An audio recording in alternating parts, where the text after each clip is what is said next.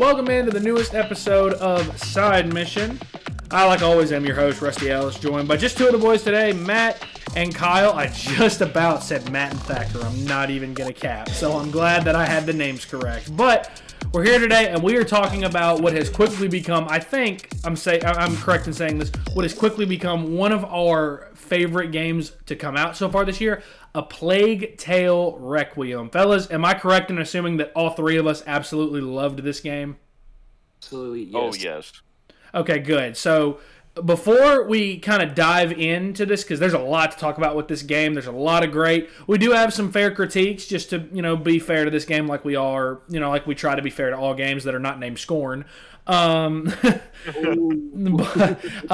just before we do jump into it, we really want to talk about the story in depth. So this is a spoiler warning for anybody that hasn't played the game yet, that is thinking about playing it. Because again, I think we can all agree, the best way to experience this game is to not have a clue what is going to happen. Because if you know what's going to happen, the game will not hit the same. It will not work for you nearly as well as it could. So here's a spoiler warning. Go play the game first if you don't want to hear spoilers from us. And then you can come back and listen to this later to hear our thoughts. But let's go ahead and dive right in, fellas. A Plague Tale Requiem, it's the sequel to A Plague Tale Innocence, which, Kyle, you recently platinumed. I platinumed it last year. Matt, I actually played A Plague Tale Innocence because of your recommendation, because you were the first to play it, and I know you loved it. I think it's safe to say this game is a prime example of most of the time when it comes to a series, the sequel ends up being better. And yes. Innocence, in my opinion, was a 9 out of 10 game. A really, really, really solid game. Few errors here and there, but it didn't really have anything that was glaring or terrible. And this, I'm borderline wanting to give this game a 10. And I think I'll end up sitting about 9.5. I'll take the cop-out score almost. But Kyle, you're coming fresh off of Plague Tale Innocence and that platinum. You're the closest of the three of us to platinuming this game, unless you've done it already and I didn't know. Not yet. Just talk about where you think this game improved upon an already excellent game in Plague Tale Innocence. So I think with Innocence, the biggest thing was only having the sling for combat. Yes. And in this game, that was, in my opinion, their greatest achievement, was the ways that they improved upon the combat, whether it be being able to counter the enemies straight up or using the crossbow to, take out armored enemies. I felt like there was a lot more, variety in the ways you went about tackling different situations. I also really enjoyed that they took out the requirement of specific crafting materials to do the upgrades, because in the that's one of the biggest positives, absolutely. Yes, I hated that I got to the very end and I needed 3 leather for my final upgrade. So I had to go back and, redo it. That way I could get that final upgrade for the trophy. But with this, all you need are just pieces that you find, around the map.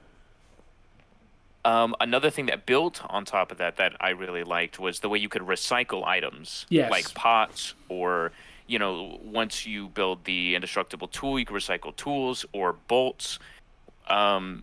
This game, like you said, really feels like a sequel. There are so many different elements in which they improved upon the first game, which was already a great game. Adding New Game Plus I thought was huge as well. I love the addition of New Game Plus. Yes, that was something the first game did not have. And in this one, I love being able to replay the story, having all of my stuff and continuing my character. Absolutely. Yeah, to me, this game is not just the perfect successor as a sequel, but I think it is a fantastic evolution to the series itself, and This is just the second game. I think one of the things that they definitely improved upon was not just like with the crafting and how it's like less resources have to be found in order to craft these things, but I played on the easiest setting. I felt like resources and things like that were just kind of handed to me. So I think in the future, if I was to do a second playthrough, I probably would do it on a harder difficulty. I'm right there with you. I think that playing this game on the hardest difficulty, like, that probably changes the game entirely. Exactly. I think what this game did way better than the original is the narrative. Like the story was so much better, and the locals, like the places you visit, were a lot better because like there was so much like uh, what's the word? So many different environments. It's very there was a lot of variety, yes. Variety is the word I was looking for. But like, because you start off in like this beautiful like town, and you go to like places like shipwreck areas, like a pirate kind of pirate's cove, Yep. to this gorgeous island that has like so much, like there's even a little bit more to explore there than you had, which the first game felt a little bit more linear, but this one did at some points have a more openness to it. Like you could go explore tower, you could go, I don't know if you guys did the windmill puzzle there. Yeah. I tried that. to, but I think that in my rush to try to, because I was so hooked by the story, I think that in my rush I ended up kind of just brushing past them. But I definitely did the first one, and I loved the additional puzzles in this game too. Yeah, and correct me if I'm wrong. The name of the big destination where Hugo's has Lacuna, his yeah. dreams in Lacuna. them. I think you guys are on the same page that it kind of gave you a midsummer vibe with Yes. the flowers That's and all of that. exactly what I said. It was beautiful. Like, and I also like the fact that because of the fact that they took so like advantage of the narrative here to really deep into the story and like in Hugo and his powers and everything, that we get to figure out, like we find out who the original carrier was and the original protector was. Like Hugo's the carrier. Yeah, that in was the current cool. day and age, and Amicia is the current protector. And it's such a somber story, especially once you delve down into and you find out like what really happened to them and like the It's secrets dark, of the order yeah. and everything. I was not expecting that, and I think that they really drove it home with the narrative. Plus, the supporting cast I think was also fantastic as well. Took it right out of my mouth. That was what my biggest positive was, man. I loved the new characters that were introduced here. Sophia was Agreed. great, like, and these characters came to life. I unfortunately I don't know any of the voice actors' names in this game, but they really did the characters like so well. They're so realistic. They're so likable. Even the characters who were kind of like assholes, like in the beginning, there's a Yeah. character named Ardon. Is that Arno, correct? Arno, it's Arno. Arno. Yeah. Arno, in the beginning, he's hunting you down. You killed his men, and at some point, he ends up helping you out, and that's just great narrative right there. And it all comes and it ends in a big twist that is just very satisfactory. I think that the biggest positive from Innocence to this, and I liked the supporting characters in Innocence. I thought that Roderick was a great supporting character in Innocence. He's probably my favorite of the group. I thought that Melly was a good supporting character, and I thought that her brother didn't really do much. Arthur didn't really do all that much. But Yeah, that's true. I thought that the supporting cast was really good in Innocence, and I think that it's even better here. I think that Arno and Sophia steal the show. I think that, returning characters, Lucas is really, really good. Beatrice is really good in the scenes that she's in. And then, I mean, I don't know. I think that, and this might be a bold take, I am ready to put Hugo and Amicia up as one of the best duo leads in video game history. Because a lot of the first duo lead that people think of in video games is Ellie and Joel in Last of Us. That's like the first one people think of. I'm ready to put Hugo and Amicia up there, and I just want to say this. I looked this up so I could say this. Charlotte McBurney, the voice actress for Amicia, hands down my favorite lead performance this year in a game. Hands down. She absolutely owns the role in all of the best ways. I thought that Amicia was 100% the star of this game, and I absolutely loved this story. Now, we're going to get into the story, hence the spoiler warning and at the beginning of this. The first thing before we dive into, loving on this game as much as I know we are, let's talk critiques. I'm not going to go into my spoilery critique just yet. I'm going to just open with the low-hanging fruit. This game is a next-gen exclusive, and unfortunately on consoles, it is locked at 30 FPS. And it's disappointing because, and Kyle, you'll agree here, the first game, considering when it came out on PS5, looks awesome. It ran really well. Was a really beautiful, gorgeous game. Not to say this game isn't gorgeous. This game 100% looks the part of next gen. And once you get past the 30 FPS, it's okay. But that was a real bummer personally for me, Kyle, was that it was locked at 30. I would have loved to have seen this game running in 60. Yeah, especially when, we have been saying this for quite a while. These next-gen consoles have this hardware for a reason, and my biggest gripe with any developer is when they don't take the full advantage of that hardware. In the PS5 and the Xbox Series X, it should be standard for next-gen games, for games that come out on these consoles, to be 60 FPS. It's, kind of weird when you have the first game on the same console, A Plague Tale: Innocence on PS5, and it runs in a smooth 60 FPS, and it looks gorgeous. And then you boot up the second game, and it's 30 FPS, and at times, it's quite noticeable. For the most part, it was not bad, and I thought that the game looked incredible, and I hope to see a 60 FPS patch at some point, because I would love to replay this game, in its full glory. You what? Oh, I was just going to say, as far as my critiques go, other than some frame rate drops during some of the chase scenes, because they are trying to fit all of these rats on the screen at one time, and let me tell you, when you're playing this game, you will know what the term "too many rats" is. But Yeah. I'm going to say this: one of my biggest critiques is this game revolves around a lot of stealth missions, and Yes.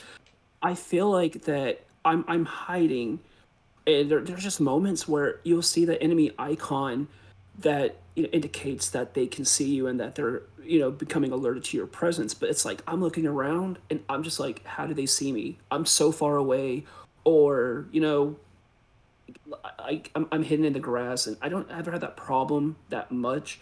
But it's like when I'm trying to sneak around, because obviously you have to move around a lot to progress, because these sneaking missions can probably take up a good amount of the chapter you're playing. Let's be honest here. Yes. Especially if you're trying to find especially if you're trying to open chests because you want to craft, like tar pods, pick up pods. You want to pick up all the things that you need for crafting in order to complete these missions.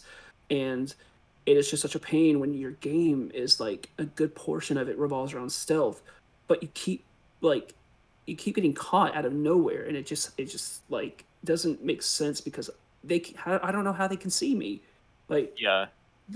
I don't know what that kind of thing in development is, but it's like it's really annoying. I agree. I think that I had a gripe with the stealth too. Just it doesn't feel like the stealth really evolved much from the first game to this, and that's like the one aspect of gameplay that didn't get better from the first to this. I thought that it was good. It was solid already in Innocence, and it's really solid here, but I wish that it would have gotten a little bit more in depth. I wish that we would have been given a few more options. Obviously, you can hide under tables, hide under beds, and do all that now. And you've got a few more options in terms of, there's a lot more. You're able to carry more than just one pod, and that's massive. I love that. Because I felt like in Plague Tale Innocence, I would just be running through them, and yet I could only pick up one at a time. So I like that. My biggest critique and my biggest problem I have with this game, and I think it says a lot that it says a lot about this game if this is my biggest critique. As far as the story, I was not happy that two key characters essentially get sidelined from the end of, I think, Chapter 5 to Chapter 13. And that's when, when Beatrice and Lucas, Amicia takes Hugo and they split off from them because she doesn't feel like her mother's goals, her mother's goals, are aligned with hers and Hugo's. And I didn't love that two key characters were essentially sidelined for, I'd say, about probably 40 to 50% of the game. They're just not there. Lucas was a key character in the first one, especially when it came to alchemy. Beatrice was literally the one in the first game that taught Hugo how to control the rats. I don't understand why those two were sidelined in this one. And I get it that I think a lot of it was to make room for the new characters, was to make room for Arno and for Sophia, because that's a lot of characters, that's a lot of cooks in the kitchen, so to say. But I think that I just wish those two had been in the game a little bit more. So with that being said, now that we've gone into critiques, let's talk about the story. So we all agree on this, I think, that if the first game was considered dark, there's no words to describe how dark and depressing this game's story is. It makes the first game look like a Disney movie by comparison. If you want another comparison, a lot of people consider Last of Us Part 2 to be one of the darkest video games of all time. I think this blows past that for just the subject material and just kind of the context of certain situations that you get into. It really feels like this game decided to go all in. You know, we talked about Saints Row going all in with humor in the past, and that's what made that game great. I think what makes this game great, they went all in with heavy, dark subject matter. The story hits hard at every possible turn, and I love that they fully committed to that and they didn't try to water it down. So, the end of the first game, sees, you, Amicia, Hugo, Beatrice, and Lucas, they're riding off trying to go, get to the southern part of, the continent or the southern part of France, I should say. And that's where the game picks up. Kyle, let's talk about the first, real hard-hitting moment of this game. You get to this city where it looks like, you're going to be... this looks like it's going to be a good place. It's a good hub. It's a good kind of main starting point for a lot of these chapters that you might... and these missions you might go out on. And it just gets turned... it gets turned to dust by these rats by the end of Chapter 4. Kyle, I don't even remember what my reaction was. I think my jaw was on the floor. Do you remember kind of how you reacted to that big moment? I thought that was pretty fucking wild when I thought that in the last game I had seen a lot of rats. This game had rats leveling entire cities. It was nuts. That shit was crazy. I didn't know what to say.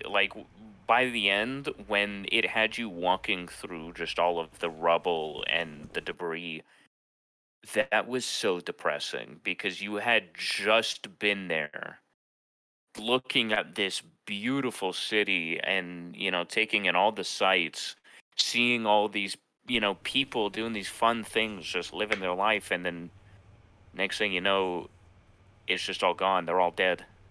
Yeah. This game definitely just beats you down emotionally and continues to do so up until the end.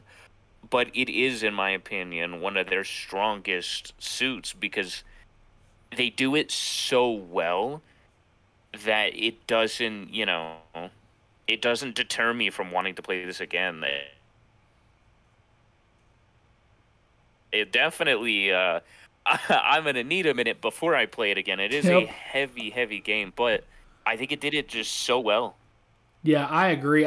There's not much outside of what I said before that I didn't like about the story. I do think that to play this game's story, you do need to make sure you are in the right frame of mind, in the right state of mind. If you're not in a good place mentally, you probably shouldn't play this game right away because it's really, really dark. It's really, really heavy. And the funny thing is, and Matt, we talked about this a little bit, I would say chapters 1 to 9 are really, really dark compared to most video games. Boy, you get to chapter 10, though, and from chapter 10 to the end, oh my god, it is some of the darkest subject matter in gaming ever, in my opinion. Yeah, I cannot agree with you more on that. One thing that this game does is you think that one person going through so much, just never a moment's rest. Amicia is literally just being injured. She's getting her arm dislocated. She's being slashed by a sword. She's getting an arrow.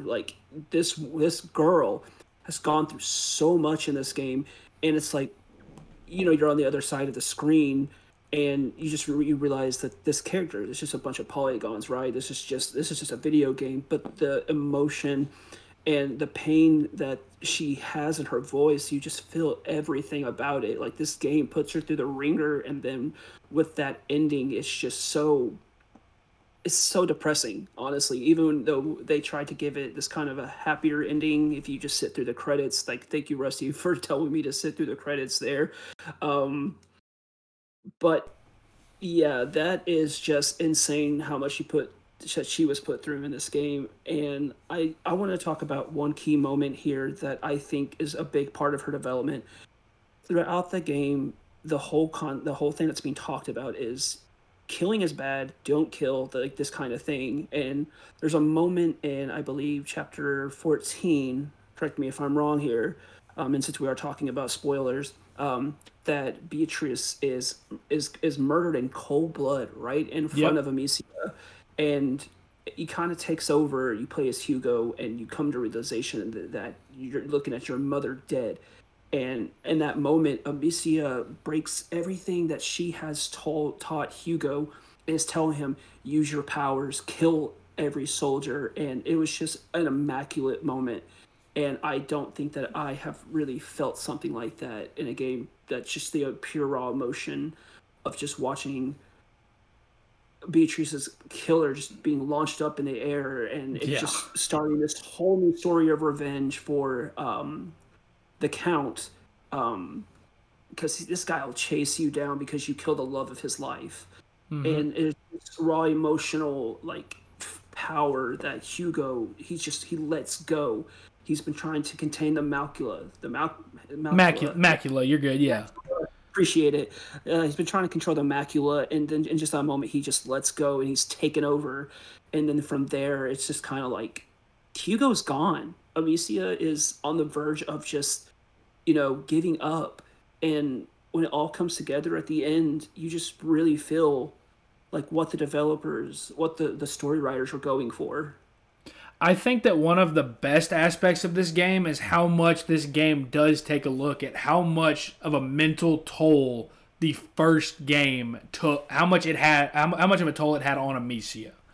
I think that the way that it looks at kind of how she deals with that PTSD and kind of the flashbacks to everything that she went through dealing with the Inquisition and always being on the run from soldiers.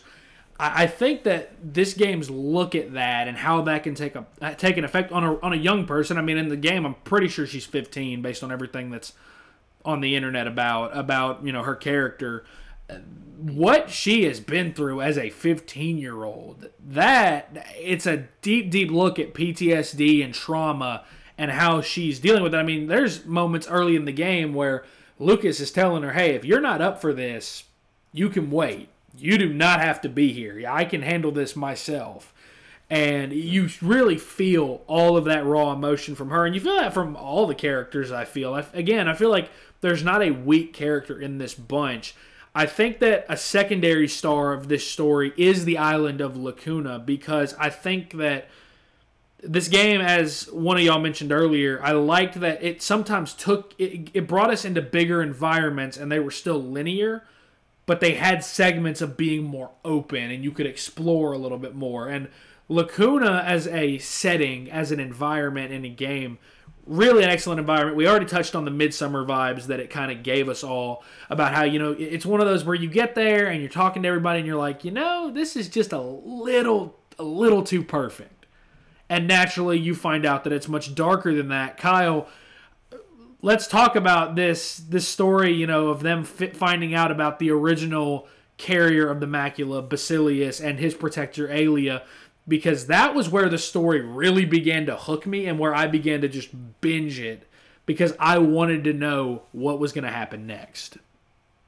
Yeah, Lacuna was, I think, my favorite level in the game. The entirety of the island was massive. It really showed, I think, how much they grew this game from the first one to this one. Definitely my favorite level of the game, just because of how much there was to explore. It showed how much that they had opened this game up from the first one. It definitely still is a lot more linear, but I felt like there were so many bigger areas within these linear sections of the game that kind of gave you a little bit more freedom to go off and really just learn about the lore of this game and really expand on the world. Um, so as you're on Lacuna and you start learning about how Hugo was not the original carrier and how this has all happened before, how the entire story of the carrier and the protector did not begin with Hugo and Amicia.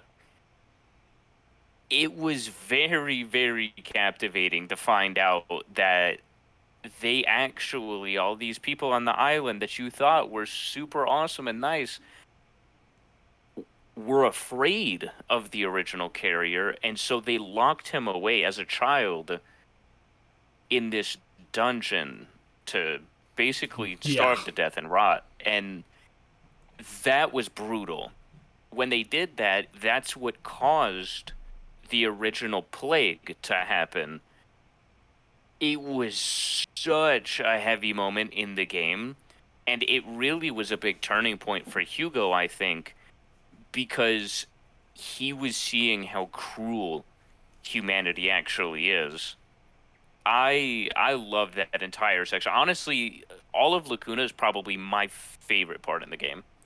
I think that with Hugo especially, you mentioned kind of that being the shift in his character arc. He throughout your time on Lacuna, he slowly begins to, because the whole reason you're there is because he's had these dreams of this island where he can be healed and he can be made better and the macula can be done away with.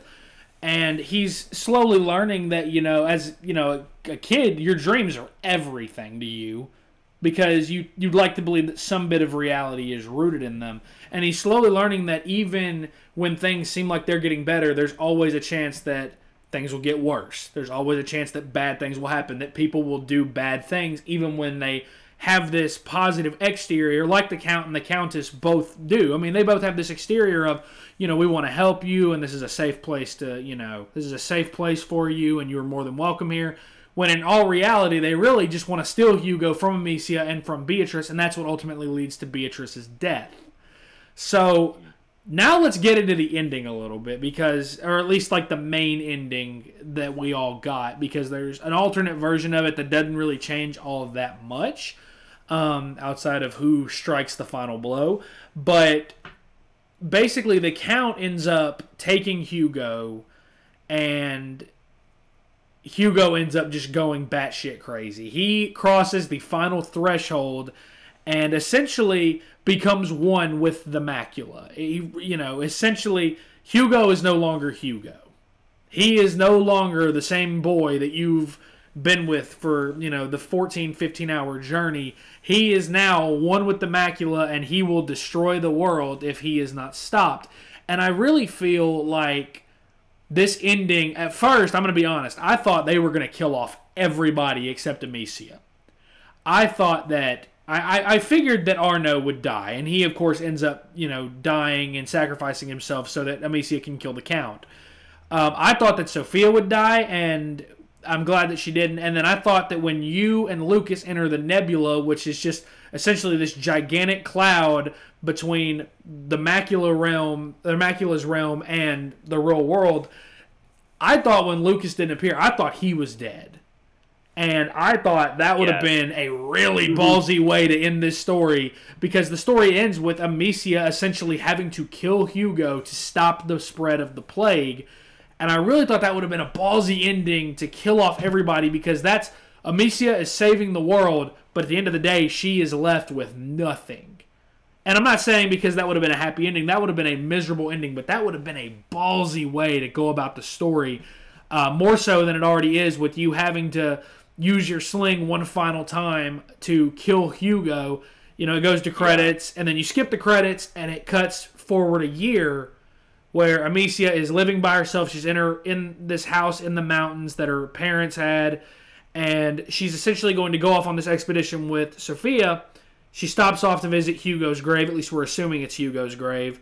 and takes the Darun family necklace with her to carry their memory with her, essentially.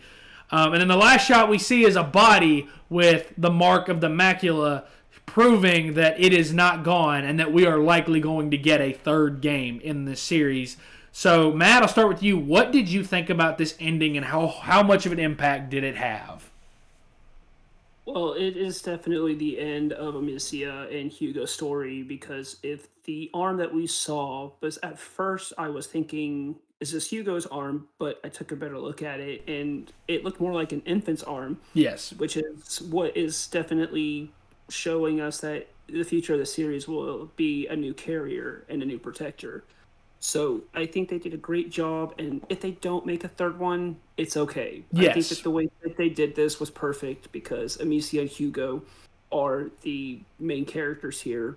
And I mean, if they want to make a new one, I'm all for it. I think these developers have showcased that they know what they're doing. Like, this story is this whole entire like series is in great hands. And if they want to do like a new one, and it's kind of like a spin-off of sorts. I guess it wouldn't technically be a spin-off, but you know what I mean? It's like far off into the future, because I don't think that this is going to be taking place in the same time.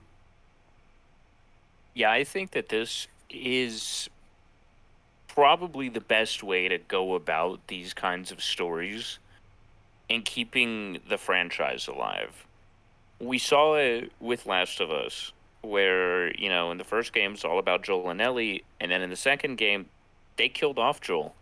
Yes. And, you know, the game was more so about Ellie and Abby. And in the third game, I wouldn't be surprised if they kill off Ellie, or if it's, you know, later on. And,